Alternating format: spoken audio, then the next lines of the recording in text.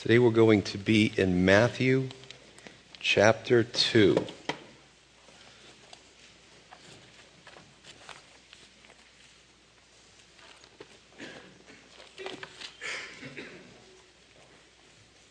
So the last time we covered chapter 1, which basically showed us a few things. We saw the Messiah's bloodline, the virgin birth, and today we're going to see the visit of the Magi and King Herod's attempt to kill the Messiah while he was still very young. Starting with verse 1. It says, "Now after Jesus was born in Bethlehem of Judea, in the days of Herod the king, behold, wise men from the east came to Jerusalem, saying, 'Where is he who is born King of the Jews? For we have seen his star in the east and have come to worship him.' When Herod the king heard these things, he was troubled, and all Jerusalem with him. And when he had gathered all the chief priests and scribes of the people together, he inquired of them where the Christ was to be born. So they said to him, 'In Bethlehem of Judea, for it is written by the prophet, but you, Bethlehem, in the land of Judah, are not the least among the rulers of Judah. For out of you shall come a ruler who will shepherd my people Israel.'" Now understand that in Luke chapter 2, if you take all the Gospels together, it's really a neat, somebody did this. He took all the Gospels together and put them in chronological order. And boy, what an eye-opener to just see every event as it happened in order. Because between chapters 1 and 2, Luke 2, the other Gospel, another Gospel, already covered Jesus' birth and the visit by the shepherd. So here he's a little older. Now, it wasn't a big party at the manger. The shepherds came first, and then the wise men came when he's a little older. A lot of times you see the manger scenes with there's shepherds, there's wise men, there's animals, there's Mary, Joseph. It's like a big party at the manger. But the truth is there was an order to this. The shepherds came first, and then the Magi come later. So if you end up inviting me to your house for the holidays, I promise I won't say anything about it anymore. But a few points of interest. Number one, there were several theories about this star. Now, years ago, there was speculation that it was a shooting star or a supernova, and if you understand the idea behind those two manifestations, it really doesn't fit scientifically. The way the star is moving, it's stopping, it's changing direction. So what could it be? Well, if you log on to BethlehemStar.net, this is probably the best example that I've seen about the star. Using a computer program, we can understand based on physics and the laws of motion. Johannes Kepler and Tycho Brahe talked to us about planetary motion. And you can start with today and go back thousands of years and plug the parameters into this computer program. Where are you in the world? And the computer screen will show you exactly what the night sky looked like. And you can click the mouse hour by hour, day by day, and see the difference in the constellation. Why? Because we know the ellipses that the planets make in our solar system, so we can calculate it mathematically. It's pretty brilliant. What would residents of maybe back then would be known as Persia, we know it as Iran today, east of Jerusalem, what would they have seen in the sky roughly 2,000 years ago? Well, they would have seen Jupiter. Now, back then, everybody understood Jupiter as the king planet. They would have seen Jupiter reflecting light and making sort of a coronation over Regulus. Now, think about the names. Regulus is the king's star. So what happens is Jupiter is making these, almost looks like coronations on top of Regulus in the constellation of Leo, which was another picture of royalty. So all these three pictures, the Eastern observer would have looked up in the sky and said, "Man, something's happening over there. We got to go see what it is." Now, this is true. It's with computer programs, it's not a stretch anymore. It's actually what happened over 2,000 years ago. And this brings us to the Magi.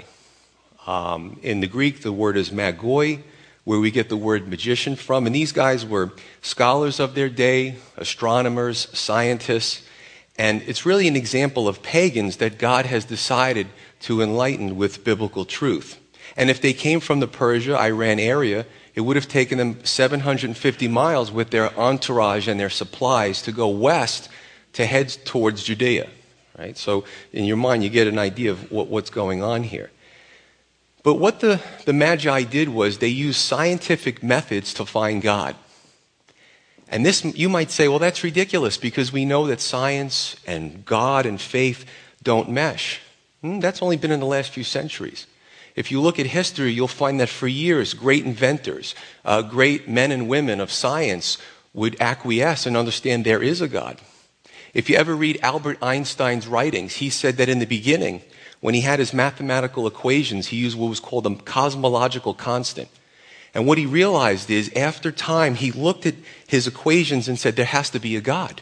I can't do this without there being a God, a divine being. As a matter of fact, he greatly revered Jesus. If you read Albert Einstein's writings, don't listen to what you see in the media. Do the research for yourself. The only problem Einstein had was, in his day, he lived in war-torn Europe. You know, the Holocaust and all the things that were going on. And in his emotional state, he couldn't rectify an all-powerful and all-loving God with what was going on in Europe. So again, we go back to that desire-based theology. So he allowed his opinions and his emotions to cloud his judgment a little bit, but he always went back to a divine creator. I bet you didn't know that. You know, you start reading about these men and women of science, and you find that AnswersInGenesis.org has over thousands of scientists, botanists, chemists, microbiologists who all say, yes, there has to be a God. But you don't see that because there's a bias against scientists in the scientific realm who believe in a God. You have to believe in evolution. And we see that in Expelled and the Truth Project. Pretty good stuff. But let's go back to Micah 5:2. This was, and we're going to find a lot of fulfilled prophecy in the book of Matthew. Micah 5:2, 700 BC roughly.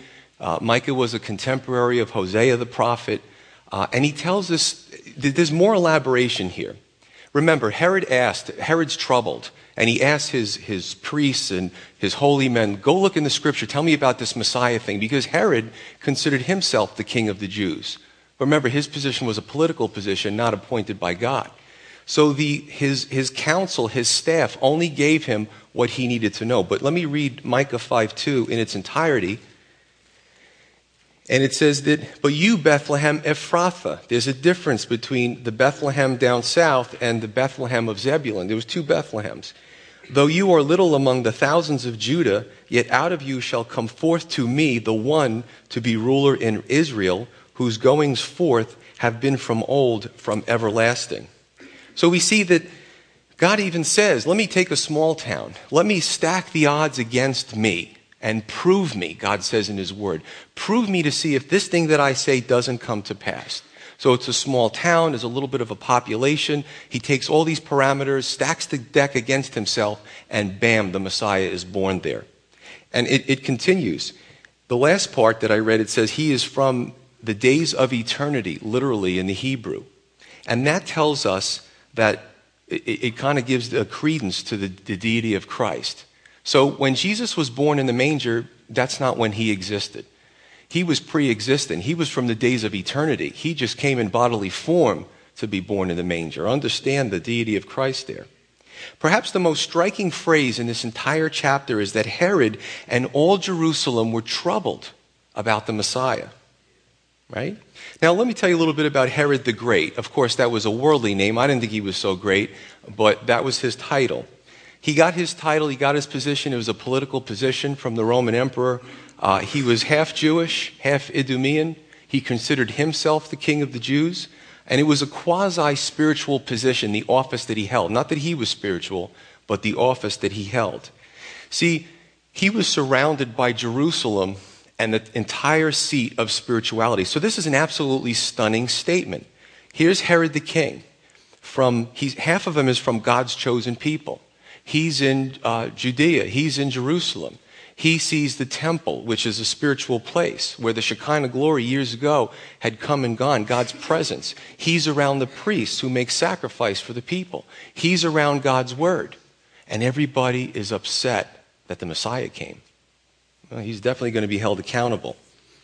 Notice this, the chief priests and scribes didn't refute the Messiah's birth. They gave Herod what he needed to know. The problem was that the Messiah, as he grew, would take away Herod's power base, and it threatened his very existence and office.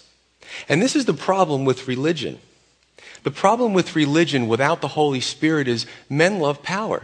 Women love power too. And what happens is you give a person a position of authority, even in an ecclesiastical or religious sense, without the Holy Spirit, their desire or their tendency is to lord it over the people. Even Jesus said to his disciples, they were getting a little high on themselves, and Jesus had to correct them and said, you need to be servants. It's not for you to lord over each other. That's what the Gentiles do. We do things differently. We're servants. So understand that. The Nicolaitans, the Pharisees, and even today we can see a lot of religious establishments, there is a lording over the people instead of serving the people. How many religious men would want to give back their seat of power today if Jesus came? Right? It's a good question to ask.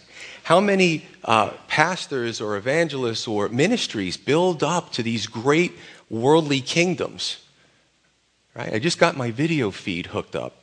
I'm on TV for a week. I just got my satellite churches, so my image can be pumped into other churches around me, and everybody can see me preach. I got news for you. If the Lord came today, I'd be fine with it. Here you go, Lord. It's all yours. This is great. But you know what? There are some that even today, you might look at this and be stunned, but even today in the religious community, many would say, what? The Lord's coming back soon? No way. I'm having too much fun here. Now, let's take this down to the average believer. How many believers would grumble if they knew the Lord was coming back tonight? I just retired. I just started making money. I just bought a new house. I can't wait for the baby to be born. And look, these are all good things, but we have to understand that we're just pilgrims. And the true test of our heart is our relationship with the Lord is that trusting God that at any moment if he comes back, his timing is good timing. No matter what's going on in our life, we are pilgrims. We're passing through this earth. We're not supposed to love this earth and make it our home. It's a temporary abode. Like the children of Israel in the wilderness, they would set up their tents. When the Lord would move, they'd pack everything up and follow him. Where he would stop, they'd set up their tents again. And this went on for years. And we have to have that same mindset. Verse 7. Then Herod, when he had secretly called the wise men, determined from them what time the star appeared. And he sent them to Bethlehem and said, go and search diligently for the young child. And when you have found him, bring back word to me that I may come and worship him also. Of course, we know he's lying. Now, we start with this. Herod was troubled in all Jerusalem. And you see the stages of sin here. This is what we notice. Number one, he's troubled. The holy people are troubled. Well, how's this going to affect my position? How's this going to affect my salary? How's this going to affect my promotions if the Messiah comes here? So you have a mindset. It's a sinful thought. I'm troubled about what's going on. I don't like this whole Messiah idea. The second thing is the plotting stage. Now, of course, he's plotting to kill the Messiah child. Just think of the magnitude of that. It's crazy. And then the third is he actually does kill the children in Bethlehem and its districts. So you see the stages of sin. The thought. Take every thought captive to the obedience of Christ. Right? Then the plotting stage. You run with that thought. And then the actual action stage. Your thoughts turn into actions. And we see this in James 1 about the stages of sin and when it gives full birth to what's going on there.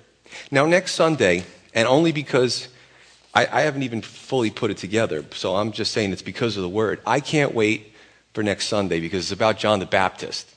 And I took different scriptures, different gospel accounts, and put it in there in an order so we can see all about this guy, John the Baptist. He was sold out for Christ.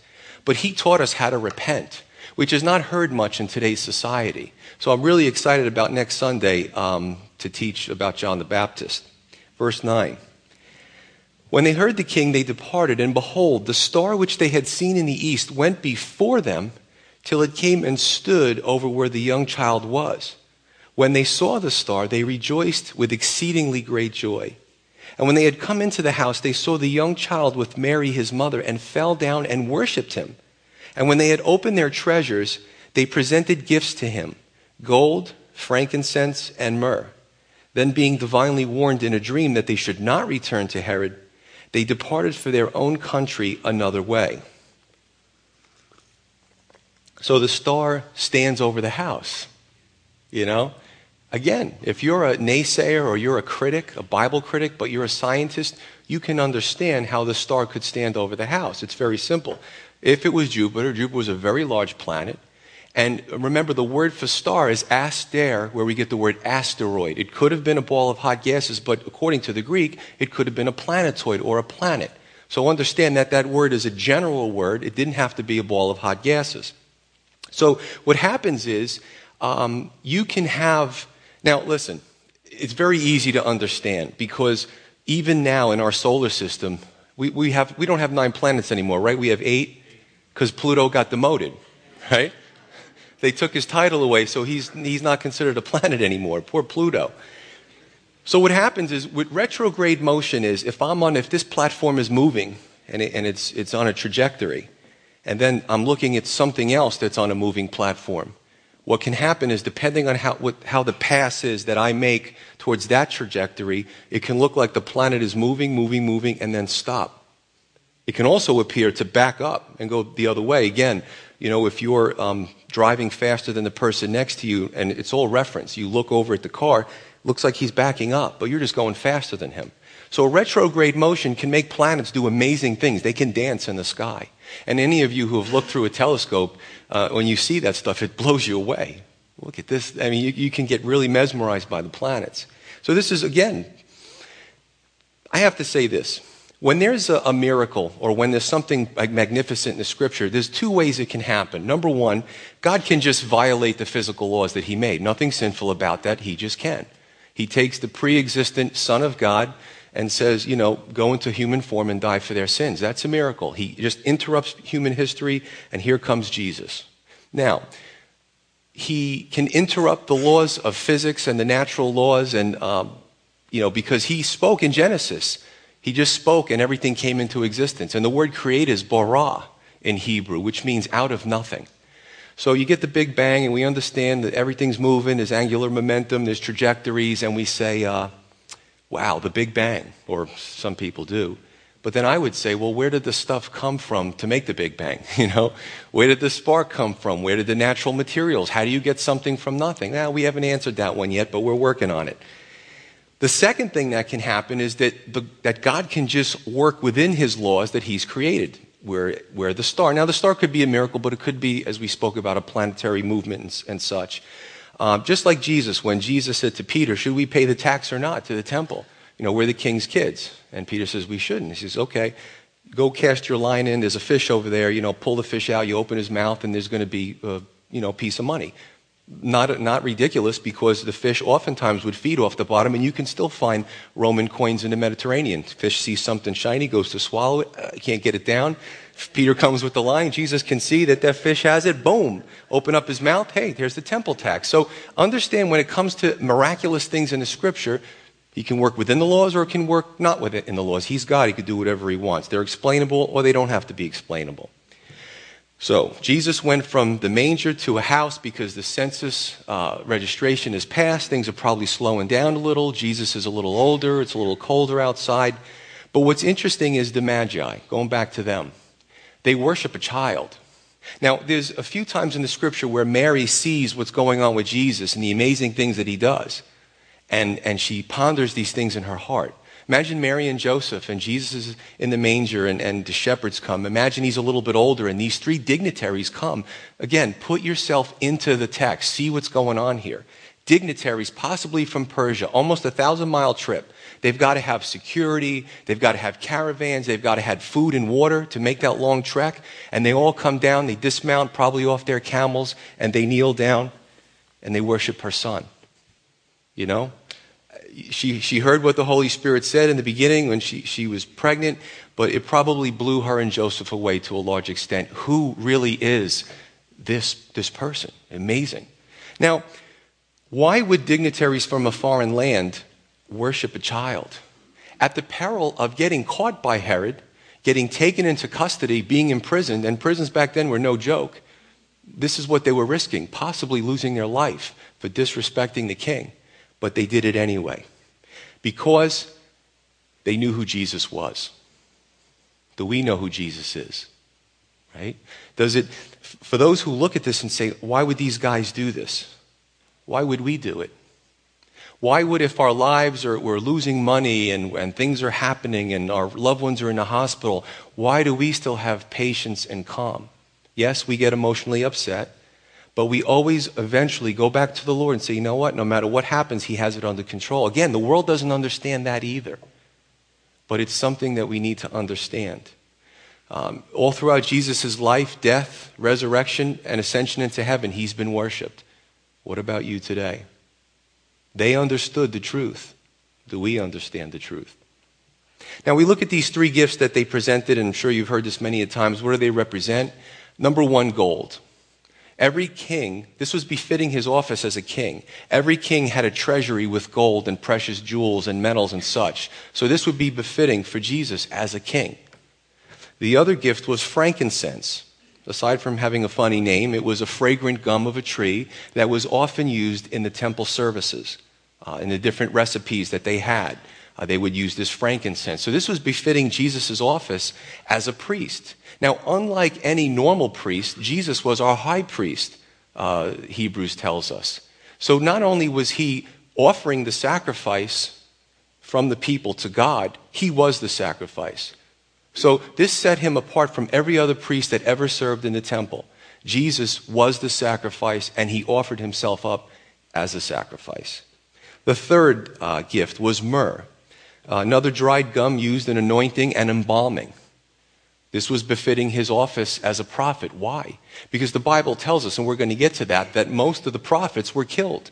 And most of the prophets were killed by their own people. See? They would give very unpopular messages, and a prophet probably, if you did the statistics on his lifespan, didn't have a very high lifespan. So we understand that Jesus is a prophet. He would take the message from God and give it to the people. So you see these three offices that He fulfills. And I got to believe, after going through all this, I got to believe that the Magi were good guys. You know, whether they came not being sure, by the time they were done, I believe that they took the message of salvation to their land back east when they went home. Verse 13.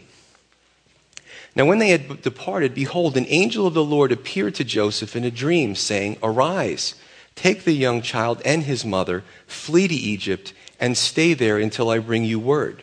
For Herod will seek the young child to destroy him. And when he arose, he took the young child and his mother by night and departed for Egypt. And there was there until the death of Herod, that it might be fulfilled which was spoken by the Lord through the prophet, saying, quote, Out of Egypt I called my son. This is Hosea 11:1, which is being fulfilled. If you go back to Hosea's day, it originally was for it meant for the nation of Israel.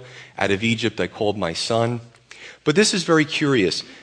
If you look at the prophetic words back in the Old Testament, BC, they would speak about Israel. They would speak like God would speak through the prophets to the people about His people, right? About Israel, the nation. Oftentimes He would speak of Israel at least as a female, sometimes as a virgin, sometimes as God's wife, sometimes as an unfaithful wife that He ended up in one prophet that he had a divorce because of her marital unfaithfulness, worshiping other gods. But Hosea speaks this prophecy and speaks about Israel as a male child, very unusual for the people back then to hear. Well, here it's played out. Pretty amazing. All those years before Jesus, the people at the time would listen to the prophet and be like, you know, what's this? Here's the fulfillment of that, right? And again, as we go through these prophecies, there's so many of them here. And you see these multiple applications and fulfillment. In other words, God would speak a prophecy to the people. And often to show his might and that it was really Him, there would be a short-term fulfillment. Something would happen in the prophet's time period and life, and the people's life, it would come to pass. But God also, just to it blows me away when I read the prophecies. He would also speak a prophecy to be fulfilled maybe hundreds or thousands of years into the future.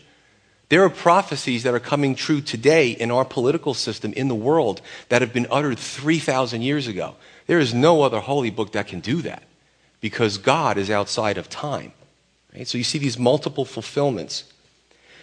Verse 16, he goes on, Then Herod, when he saw that he was deceived by the wise men, was exceedingly angry, and he sent forth and put to death all the male children who were in Bethlehem and in all its districts, from 2 years old and under, according to the time which he had determined from the wise men.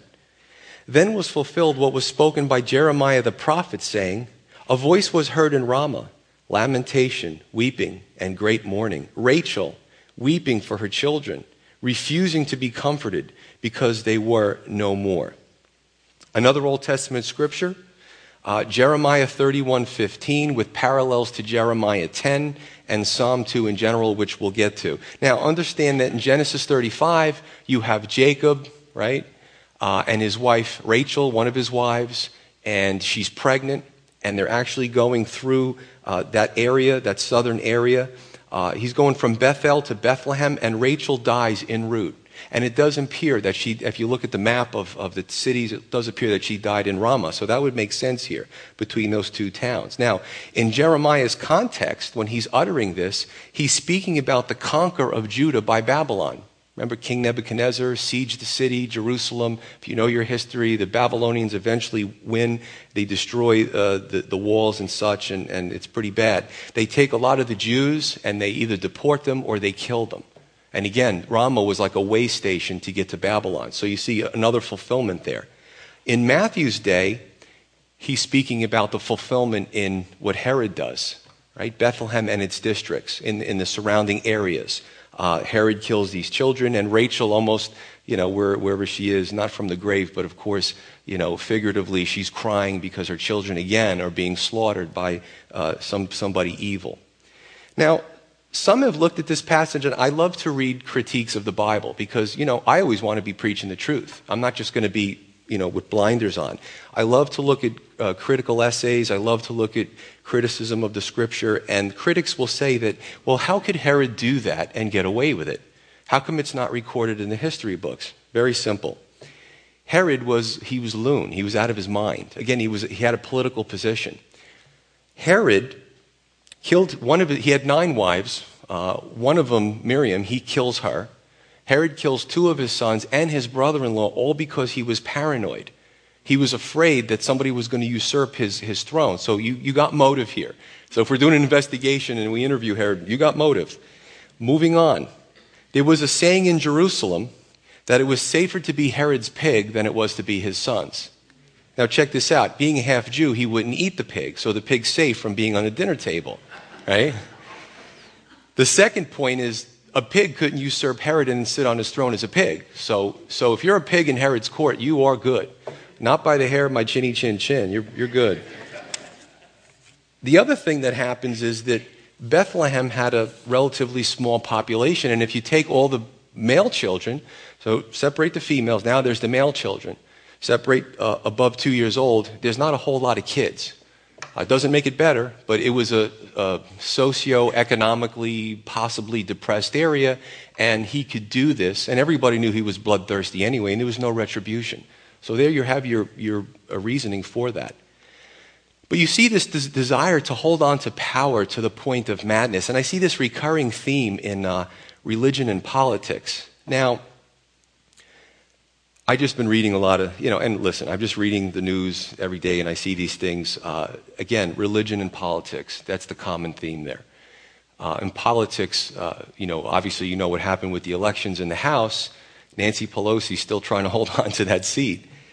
And the rest of the Democrats are saying, listen, you had your chance. We're going in another direction. She's doing all these backdoor deals to still retain power as the Speaker of the House in the minority position, because you still have a position of power.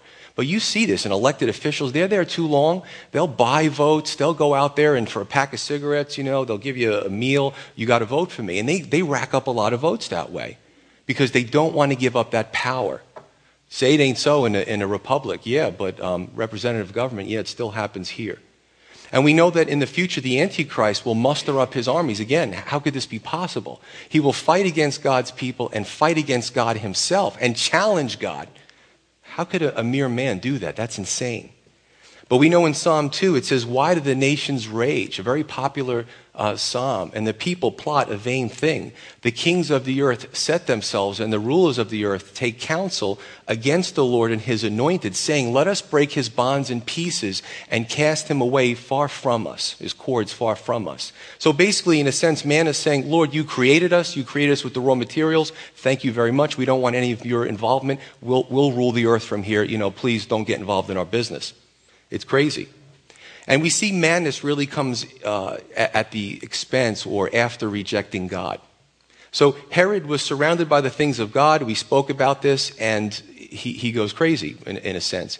In Matthew 12, a very interesting scripture that we're going to get to, it says that when an evil spirit possesses a man, and then that spirit leaves the man for whatever reason, he comes back and finds the man clean.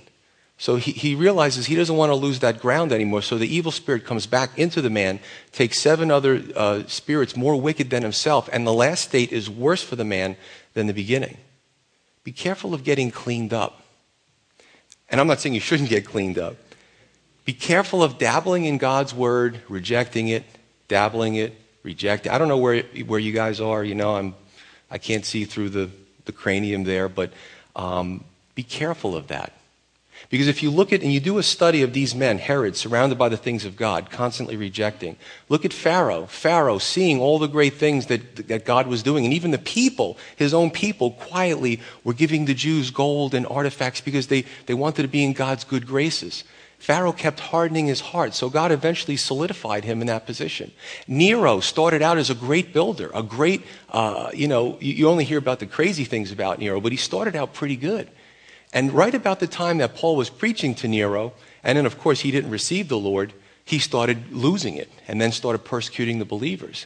Because what happens is when you get cleaned, you hear the word, somebody preaches to you, you read the scripture, you see it, maybe you see a message, hear a message, and then you just keep dabbling in it. Eventually the last state is worse than the beginning. So I really want to encourage you, if you know it's right, make a commitment to the Lord and stay with that commitment.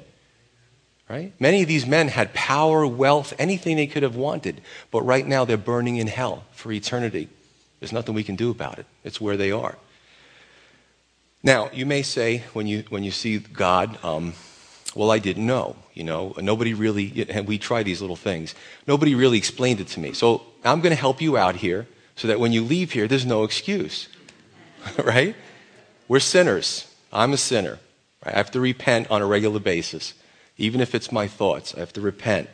And what happens is Jesus came and died for our sins because I, in my state, even if I took a popularity contest and I won a popularity contest and I go to God with that, look at the popularity contest, sorry, it's not going to do anything for you. The only way to stand in God's presence is for your sins to be dealt with because he is a holy, righteous, and just God. So he sent his only son, big sacrifice to him, big sacrifice to his son, to come to the earth and to die for your sins. Jesus even said, while he was doing miracles and everybody loved him, he said, it's needful that I die for your sins. And if I don't, you guys are in a lot of trouble, and I'm paraphrasing.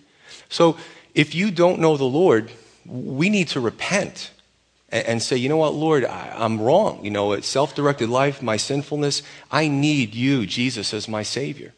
And to receive Jesus as our Lord and Savior. That is the only way. Jesus said, I am the way, the truth, and the life. No one gets to the Father except through me. So there it is, certainly clearly established. So there's no excuse.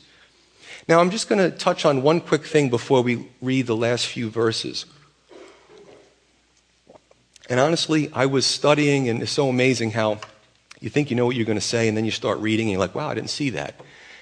After all the years of going through the Gospels, this thing just jumped out at me. These two scriptures, going back to Hosea 11, going back to Jeremiah 31. Check this out. Hosea 11 says that God draws those he loves with gentle cords, with bands of love. Jeremiah 31 says that God draws us with loving kindness. He's a gentleman. There is a doctrine out there, irresistible grace, where God basically tramples over your will. And if you're the elect, he's sent his, he's going to mesmerize you. He's going to draw you towards him, and you can't resist it.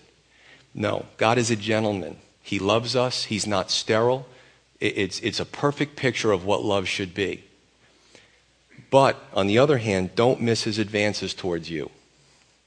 And I would say that even in the scripture here, he's advancing towards you. He's reaching out to you through his word. He sent his son into the world to die for your sins. That's love. I was won over by his love. That's just me.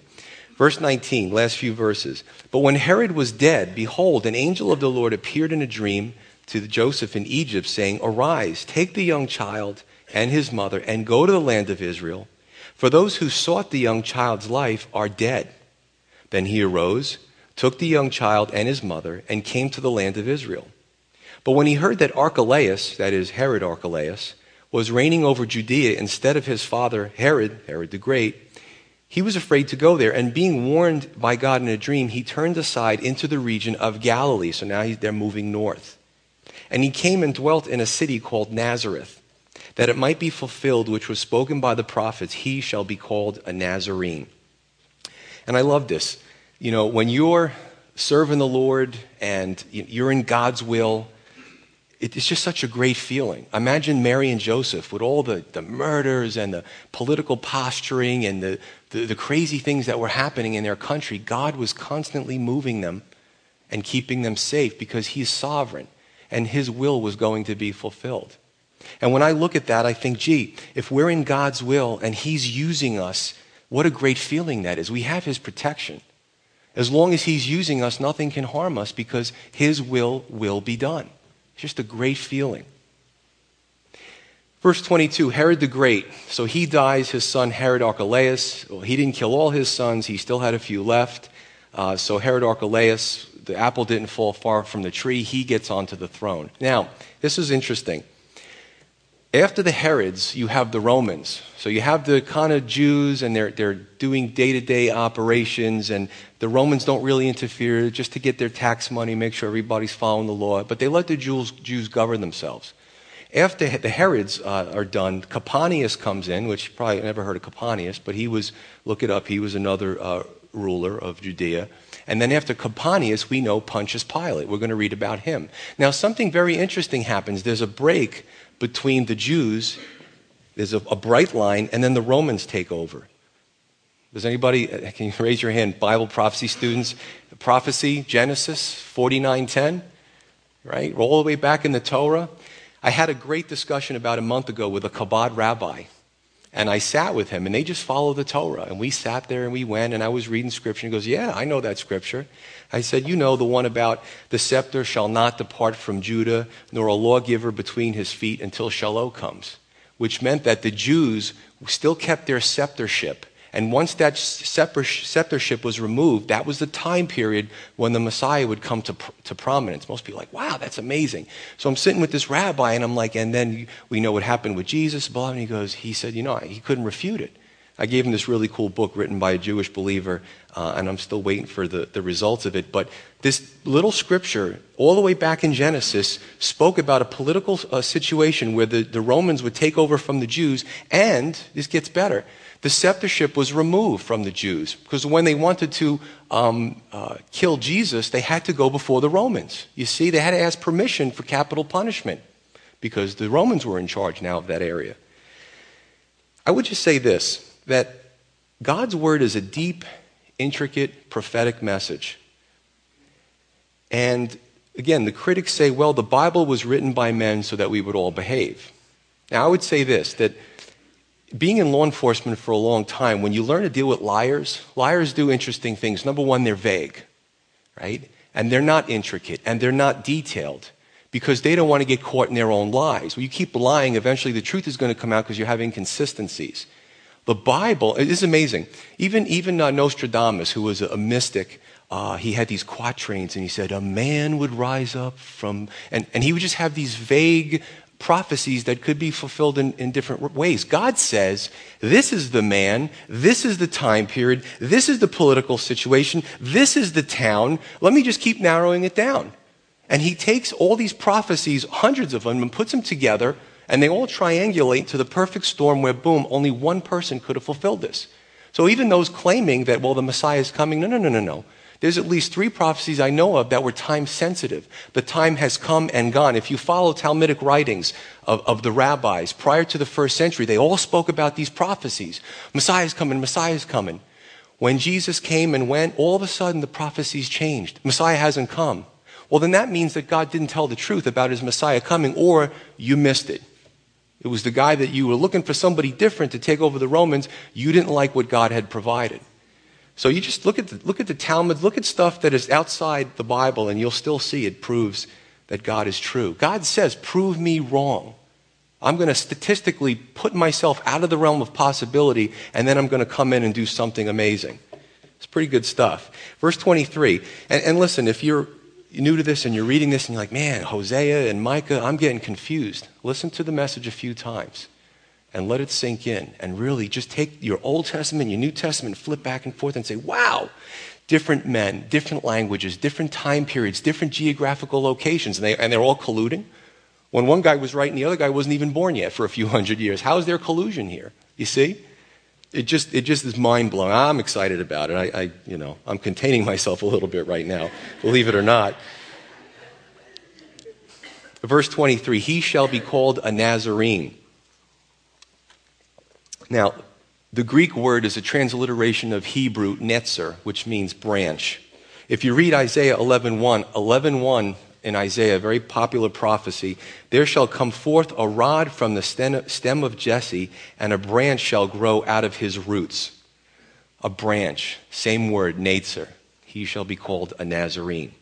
Second interesting translation here is that Nazareth was a despised town. It was a depressed town. It was maybe a low socioeconomic town. Even when Philip said to Nathanael, look, the Messiah. And Philip goes in John 1:46, can anything good come out of, Nazareth? You see what I'm saying? So even before he followed, he's like, yeah, but what's impressive about that? And then Jesus started telling him where he was and what he did, and Nathanael was blown away. So we know that as a Nazarene, he was despised according to Isaiah 53. I'm just going to say this. You either believe God's divine message system or you don't. And if you don't, you better really do your homework, because you will be held accountable for what you've heard today in God's word. God will rewind it for you. However, we can worship God out of adoration. We're in the time period of grace. Adoration, oh Lord, you're awesome. You love me. I want to return the love, whatever I can do.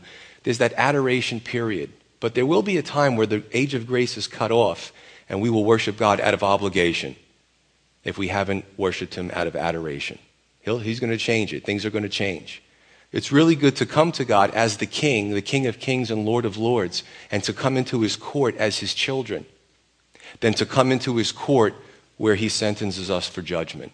But we get to pick the terms. That's the beautiful part of, we don't have to go for the latter. We can go for the former right now. So I would just say this, if we acquiesce to Jesus as our Lord and Savior, like our master, we will be rejected by the world system. We will find out quickly that this world is not our home. And we can only make a choice which master we will serve, because even Jesus says you cannot serve 2 masters. It can only be one or the other. Let's pray.